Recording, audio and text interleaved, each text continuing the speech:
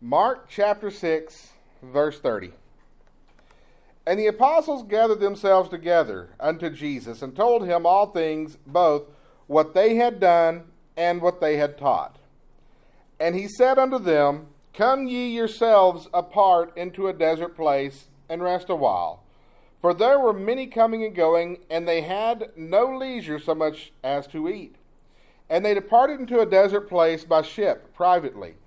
And when the people saw them departing, many knew him, and ran afoot thither out of all the cities, and outwent them, and came together unto him.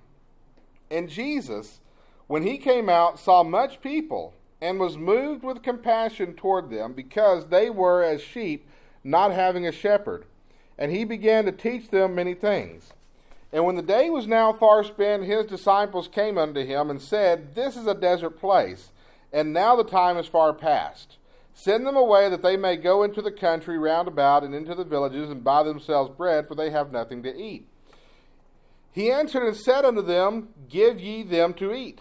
And they say unto him, Shall we go and buy 200 pennyworth of bread, and give them to eat? He saith unto them, How many loaves have ye? Go and see. And when they knew, they say, 5 and 2 fishes. And he commanded them to make all sit down by companies upon the green grass. And they sat down in ranks by hundreds and by 50s. And when he had taken the 5 loaves and the 2 fishes, he looked up to heaven and blessed, and brake the loaves, and gave them to his disciples to set before them. And the 2 fishes divided he among them all. And they did all eat, and were filled, and they took up 12 baskets full of the fragments and of the fishes. And they that did eat of the loaves were about 5,000 men. And straightway he constrained his disciples to get into the ship, to go to the other side before unto Bethsaida, while he sent away the people. And he had sent them away, he departed into a mountain to pray. And when even was come, the ship was in the midst of the sea, and he alone on the land. And he saw them toiling and rowing, for the wind was contrary unto them. And about the 4th watch of the night he cometh unto them, walking upon the sea, and would have passed them by. But when they saw him walking upon the sea, they supposed it had been a spirit, and cried out.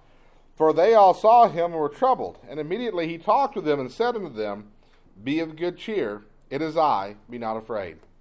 And he went up unto them into the ship, and the wind ceased, and they were sore amazed in themselves beyond measure, and wondered. For they considered not the miracle of the loaves, for their heart was hardened. And when they had passed over, they came to the land of Gennesaret, and drew to the shore. And when they were come out of the ship, straightway they knew him, and ran through that whole region round about, and began to carry about in beds those that were sick, where they heard he was. And whithersoever he entered into villages or cities or country, they laid the sick in the streets, and besought him that they might touch, if it were but the border of his garment. And as many as touched him were made whole. In this passage, you see the compassion of Christ on full display. Like I said earlier, if all God ever gave us was the gift of salvation, that would be sufficient. But God being loving and saving our souls, and doing so at such a high price to himself, giving his only begotten Son to die on the cross for our redemption and our salvation, if he were willing to go that far just to save us, doesn't it follow that he would also care for us? That he would protect us, that he would meet our needs, that he would sustain us, that he would heal us, that he would comfort us? Doesn't it follow that he would be compassionate upon our needs here in this world, in addition to our need to be in the next world? You see, in Romans chapter 8, verse 32, the Bible says, He that spared not his own Son, but delivered him up for us, how shall he not with him also freely give us all things? If God was willing to give his only begotten Son for our salvation, wouldn't it follow that he would also be concerned about our well-being, about our physical well-being, about our emotional well-being, about our psychological well-being? If Jesus loved us The Bible says in verse 34 that he was moved with compassion. He, being moved with compassion toward us, gave himself on the cross for our sins to redeem us. Wouldn't he have compassion on what we're struggling with today?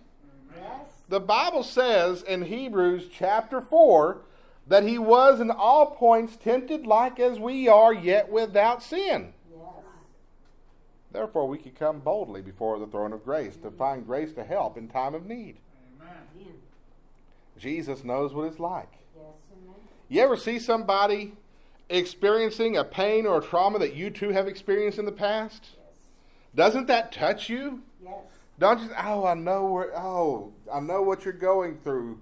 I've been through this. Let me help. Don't you have that kind of compassion? I hope you do. Sometimes we're having better days than others. I get that.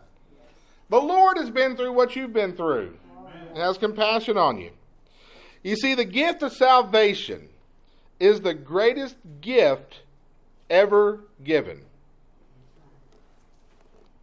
And if we can trust the Lord because of that gift and for that gift, we can trust him to have compassion on us.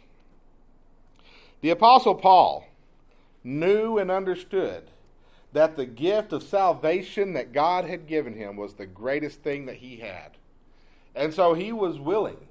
He said in Philippians chapter 4, I know how to abound and I know how to be abased. I know how to sit at banquet and I know how to have nothing.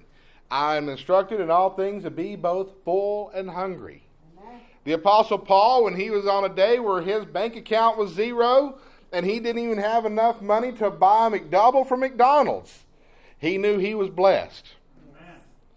And on a day when he got his tax return, and so he could go buy a ribeye, he knew he was blessed. Yes. Because the Apostle Paul understood that the gift of salvation given to him was the greatest thing he could ever receive. And he trusted the Lord beyond that. He trusted the Lord to take care of him while he was on this earth. And the Apostle Paul didn't have a very high standard for that. You see, in 2 Corinthians chapter 12, verse 9, Paul writes that the Lord told him, "My grace is sufficient for thee, for my strength is made perfect in weakness. Most gladly, therefore, I will rather glory in my infirmities, that the power of Christ may rest upon me." There was a messenger of Satan sent to buffet Paul. Paul had problems. Paul had a recurring problem. Paul had a problem that just would not go away, and he asked the Lord to take it away from him. And the Lord said, "My grace is sufficient for you." Yes. Does that mean that the Lord is not going to take away our problems because his grace and his salvation was sufficient? Not at all. Paul said that he would glory in his weakness. Amen. And in his infirmity. Yes. He was made strong. In 2 Corinthians chapter 12, verse 9. Why? Because when Paul was at his weakest, when Paul was brought to a place where he knew he could not fix it, when Paul no longer had the solution, Paul was able to see the glory of God and the power of God come through before him. Amen. There's an interesting thing happening in our world today. Lightning bugs are coming back. Yeah. Have y'all seen any lately? Yeah. I have. There's some that live out here on the property. Come to the church after dark. Yeah. Saw one across the street from my house. I hadn't seen a lightning bug in 20 years. Growing up in East Texas, they were all over the place. That sun went down and there were little yellow glows everywhere. We would go catch a jar full of them. That's why we don't have them anymore. We'd go catch a jar full of them and sit in our bedroom and turn the lights out and let the glow of the lightning bugs in our jar illuminate our room. Our kids, I would say, will never know, but maybe they will because they're coming back. What is it about lightning bugs, though? You never see them in the daytime. No. Is that because they don't exist during the daytime? No. It's because you can only see the light when you're in the darkness. Yeah. You can only see the power of God when you're brought to a place where you no longer see your own power. That's right. The Lord's grace did not end at the cross. No. God's love for you was not completed at the cross. That's right. God's love for you began at the cross. That's right. That may sound a little weird when you say it like that. Don't take me out of context here. God did not quit loving you at the cross. No. God, at the cross, did not say, I did my part. His walk with you, your walk with Him, just began. Amen. His love carries on. Yes. We should be steadfast in what the Lord has given us. We should be satisfied with what the Lord has given us. Because He's loved us far beyond measure and given us far beyond anything we could claim to deserve. We should also know that the Lord loves us and has compassion on us. So we should trust that compassion and be comforted by that compassion. In Mark chapter 6, we see the compassion of Christ on full display. We see that this compassion demonstrated Yes. as the Lord gave His disciples rest, and He will give you rest. Yes. We see this compassion demonstrated as He taught the multitudes. And we see this compassion demonstrated as He fed the multitudes. Mm-hmm. Jesus loves you. God loves you. You are loved. And because Jesus loves you, because God loves you, He gives you rest. Some of y'all, it's between 11 and 12 o'clock on a Sunday morning. But He gives you rest. I know. I have the same issue. Okay? It's all right. He gives you rest. In verse 31, and He said unto them, Come ye yourselves apart into a desert place and rest a while. For there were many coming and going, and they had no leisure so much as to eat. The disciples had been sent out 2 by 2 to preach the gospel, to cast out devils, to heal. And they wound up ministering to many, possibly to thousands. And their days were so busy that there were so many people coming to hear the gospel, coming to be healed, coming to have devils cast out, coming to experience the power of Christ, that they did not even have time to stop and have lunch. That's right. When I was still interviewing for State Farm, I visited with an agent down in Temple. And I said, do you have any advice, something you wish you had known that you know now? She says, yes. Remember to eat.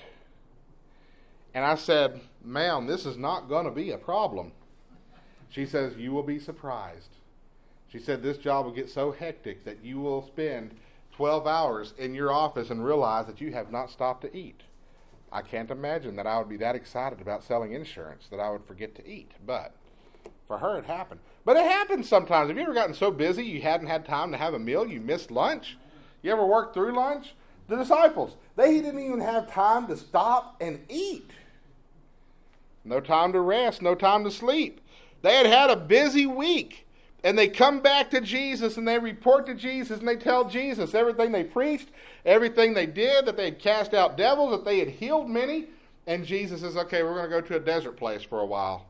Y'all need some rest. Jesus loved His disciples. Yes. He gave them rest. They didn't get much of it. As soon as that boat gets across the lake and they step off the boat, the crowds are there again. Yeah. But He took them away so that they could rest. Reminds me of Psalm 127, verse 2, which says, It is vain for you to rise up early, to sit up late, to eat the bread of sorrows, for so He giveth His beloved sleep. Psalm 127 begins by saying, Unless the Lord build the house, the builders labor in vain. Unless the Lord keep the city, the watchman waketh in vain.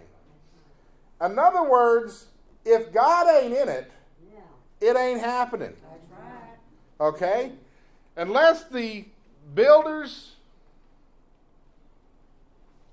Lord build the house, the builders labor in vain. Now, we think of building a house. We think of building a building. But a house can mean a family. That's right. A house can mean an entity.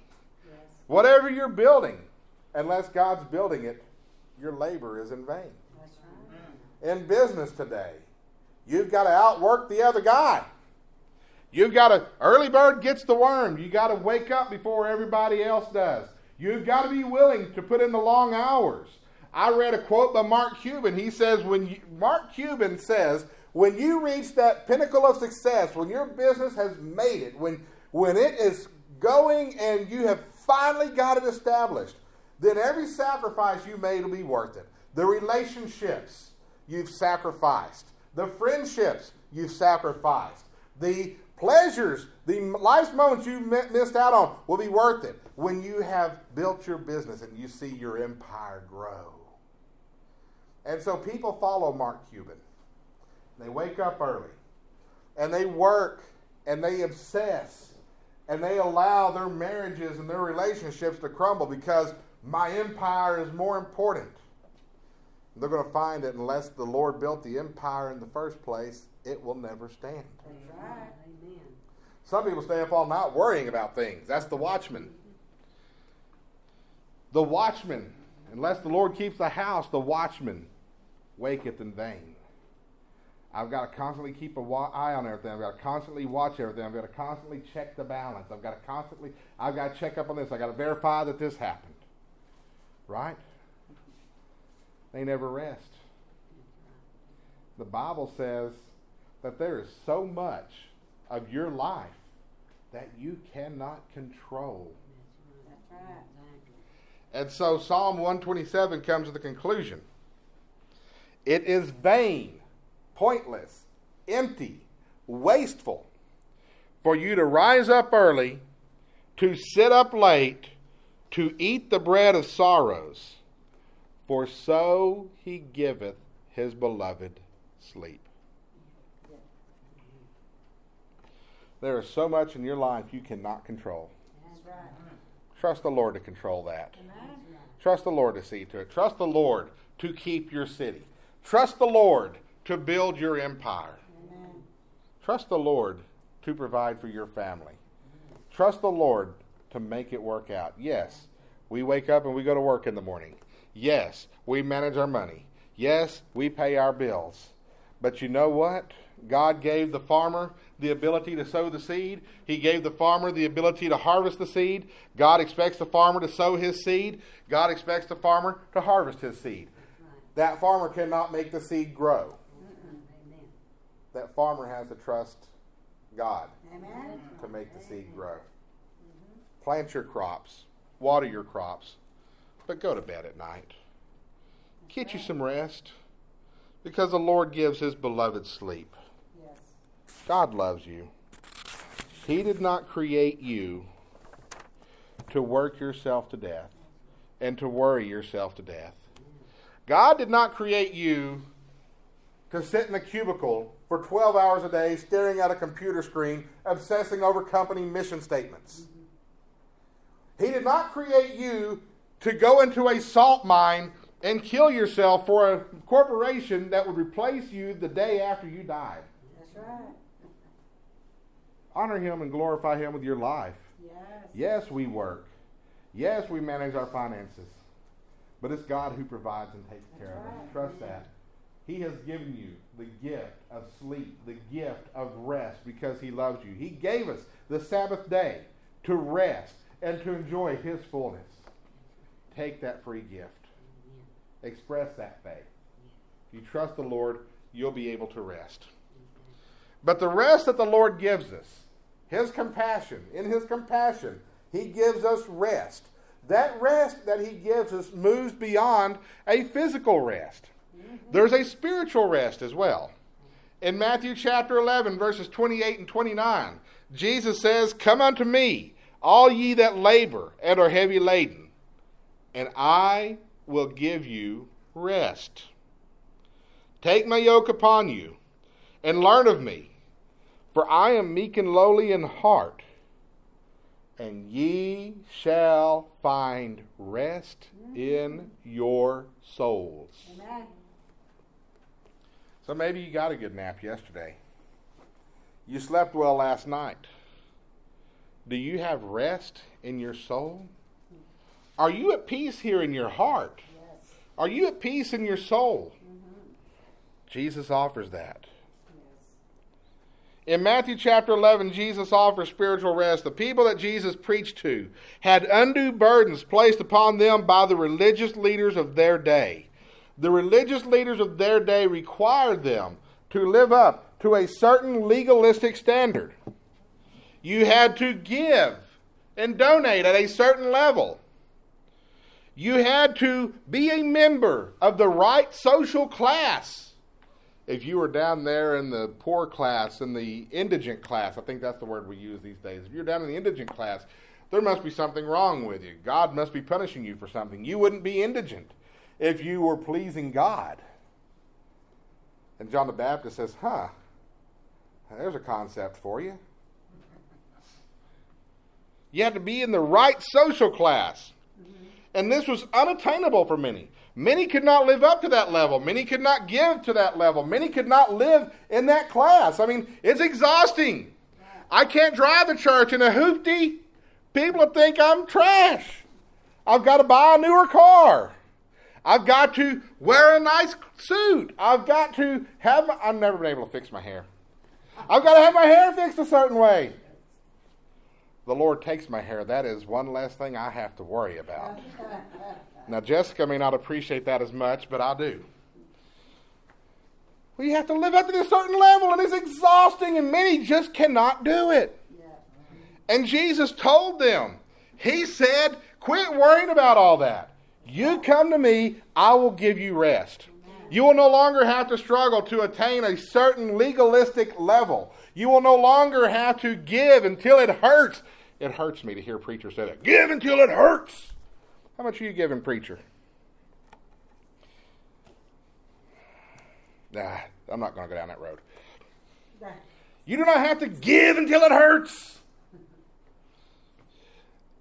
You don't have to be a member of the right social class. Just follow Jesus and believe Him. Many Christians today are in the same struggle. Many Christians say that they trust the Lord, but they're still trying to live up to a certain legalistic level. All right? They try to fit into a certain social class. They spend so much time and energy trying to make it look like they have it all together. Never admitting any struggles or never admitting any brokenness. Because heaven forbid we should admit any brokenness. Because it might admit that we have a flaw. And if we have a flaw, everybody might think that we're really a sinner in here hiding. We're all sinners in here hiding. All right? We're all broken. But there are so many Christians today that are afraid to admit that. They're afraid to go to their church and say, my kid has gone left. I'm afraid to tell you my kid has gone left. I can't mention it. This morning I tried from this pulpit to pour my heart out and say, this is what I want you to pray for. I can't bring myself to do it. And this has been ingrained.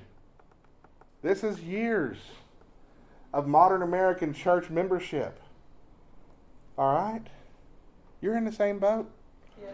I know, because I know what y'all tell me privately. And then I know how it gets translated into a prayer request in front of the congregation. And then I want to pray for you. But I want to respect where you are. So I'm not going to sit there and pour your dirty laundry out as I pray for you in front of everybody. All right? But where does that fear come from? This is generations of church culture telling us that if you're broken, you're bad. If you're broken, you're a hypocrite. If you're broken, you did something wrong. You know why your kid went left? It's because you were a bad parent. Because the Bible says, train up a child in the way he should go, and when he is old, he will never depart from it. That verse has to do with vocational training. It does. The Bible does tell us to bring us up in the nurture and admonition of the Lord.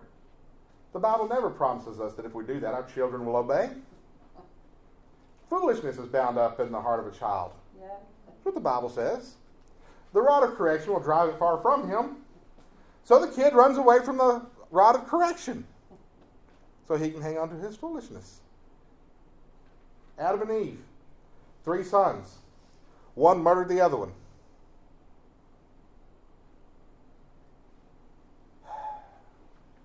There are other biblical examples. You know, you got Jacob. I mean, he had a personal encounter with God. His sons did some pretty whack things. They sold one of their brothers into slavery. One of them had an affair with his daughter-in-law, then tried to have her killed when she came up pregnant. Was Jacob a bad father? I don't know. I know that the scriptures are full of examples of foolish children of godly people who go left. The prodigal son. Yeah. All right, the brother wants his inheritance. He wants to go live righteous living. I'm off on a tangent now. And you're having kid problems. That's not because you're a failure as a parent. If you're a failure as a parent, we all are. Yeah. Not a single one of y'all can say that I listened to the Dr. James Dobson and Focus on the Family broadcast, and I successfully did every single thing that they ever said. No. We're all broken. You're having a health problem. God's not punishing you for something. All right? This is the human experience. That's right. If you're struggling, you are really struggling with this problem, and you prayed about it, and God hasn't given you the answer you're looking for. Maybe He hasn't given you an answer. Your faith is not flawed. I had a family back in East Texas.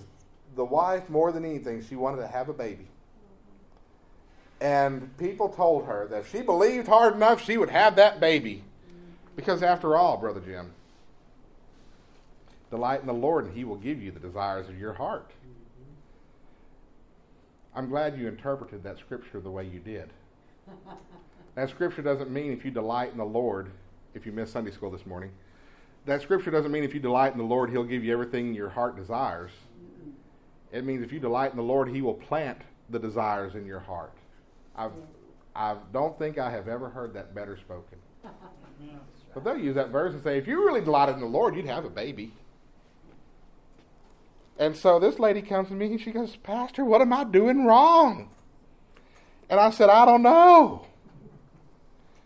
Then I asked her, and her husband was with her.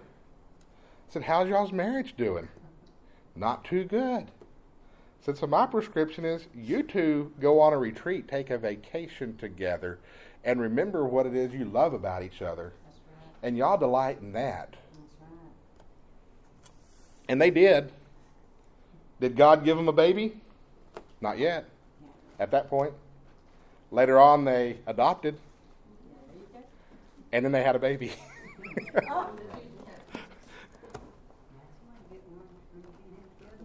She came to me saying that she was angry at God.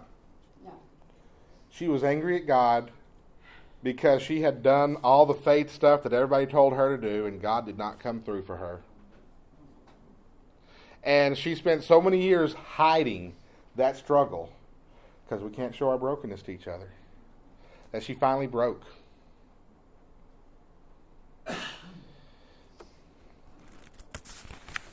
Y'all remember the Christian group DC Talk? They had a song out called What If I Stumble? And at the beginning of that song, you hear this scratchy recording of an old man saying that the greatest single cause of atheism in the world today is Christians who acknowledge Jesus with their lips, then walk out the door and deny Him by their lifestyle. That is what an unbelieving world finds unbelievable. And for years I thought he was talking about Christians that go to church on Sunday and then they go out to the club Sunday night. That's not what he was talking about. That quote was actually from Brennan Manning. And his criticism, his confrontation was not to Christians who stumble in sin. But these are Christians who proclaim the grace of God on Sunday morning and then live life as if grace does not exist. They try to work themselves into heaven, and they expect you to work yourself into heaven. Mm-hmm. That's what an unbelieving world finds unbelievable. This doesn't mean you should go to the club. It means your reason for not going to the club changes. Yep. You don't go to the club because you love Jesus. And you don't want to trample on the love He's given you. Amen. You're not abstaining from the club in order to dodge God's wrath. It's like being in a loving marriage. See, I don't get up and go to work and make a living and bring home the bacon, turkey bacon, because I'm afraid that Jessica's going to divorce me if I don't. I don't come straight home after work and not go out with my friends because I'm afraid Jessica's going to get mad at me if I come home after 6 o'clock. I go to work and bring home the turkey bacon because I love Jessica. And there's nothing that breaks my heart more than to see her staring in front of a computer screen at a bank balance trying to figure out how we're going to get through the rest of the month. Amen. I come straight home after work because I don't want her to ever have that insecure feeling of wondering, where is my loved one? Where is my husband? It's not because I'm afraid that she's going to kick me out or she's going to make my life horrible. I'm not afraid of losing half my stuff, all right? I love her. That's how a good marriage should be. We honor each other, not because we're afraid of each other or that we force each other to, but because we love each other and we want to. We honor God not because we're afraid He's going to strike us with a lightning bolt, but because we're in a loving relationship with Him. We want to live with Him. Yes. The grace of God is not a license to sin. It's the reason you don't want to. That's right. Exactly.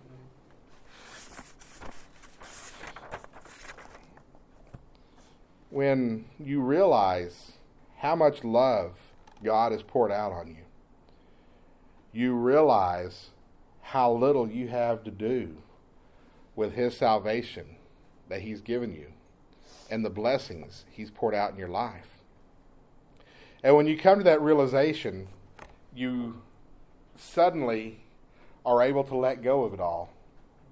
Just like my air conditioner let go of all the condensation last night and it flowed out into my floor. It was just a moment, just and the air conditioner felt better, and so did I. You're able to let it go. Yes. You're able to rest. And that's what God gives you because He loves you. That's right. Many Christians today feel they must work harder for the Lord. Au contraire. He loves you. That's right. He gives you rest. Yes. The compassion of the Lord is demonstrated by His teaching. We see in verse 34 that when Jesus came out, He saw much people, was moved with compassion toward them because they were as sheep not having a shepherd, and He began to teach them many things. That's right. Jesus saw His people being destroyed for a lack of knowledge, and so He lovingly went to them and taught them so that they could be saved.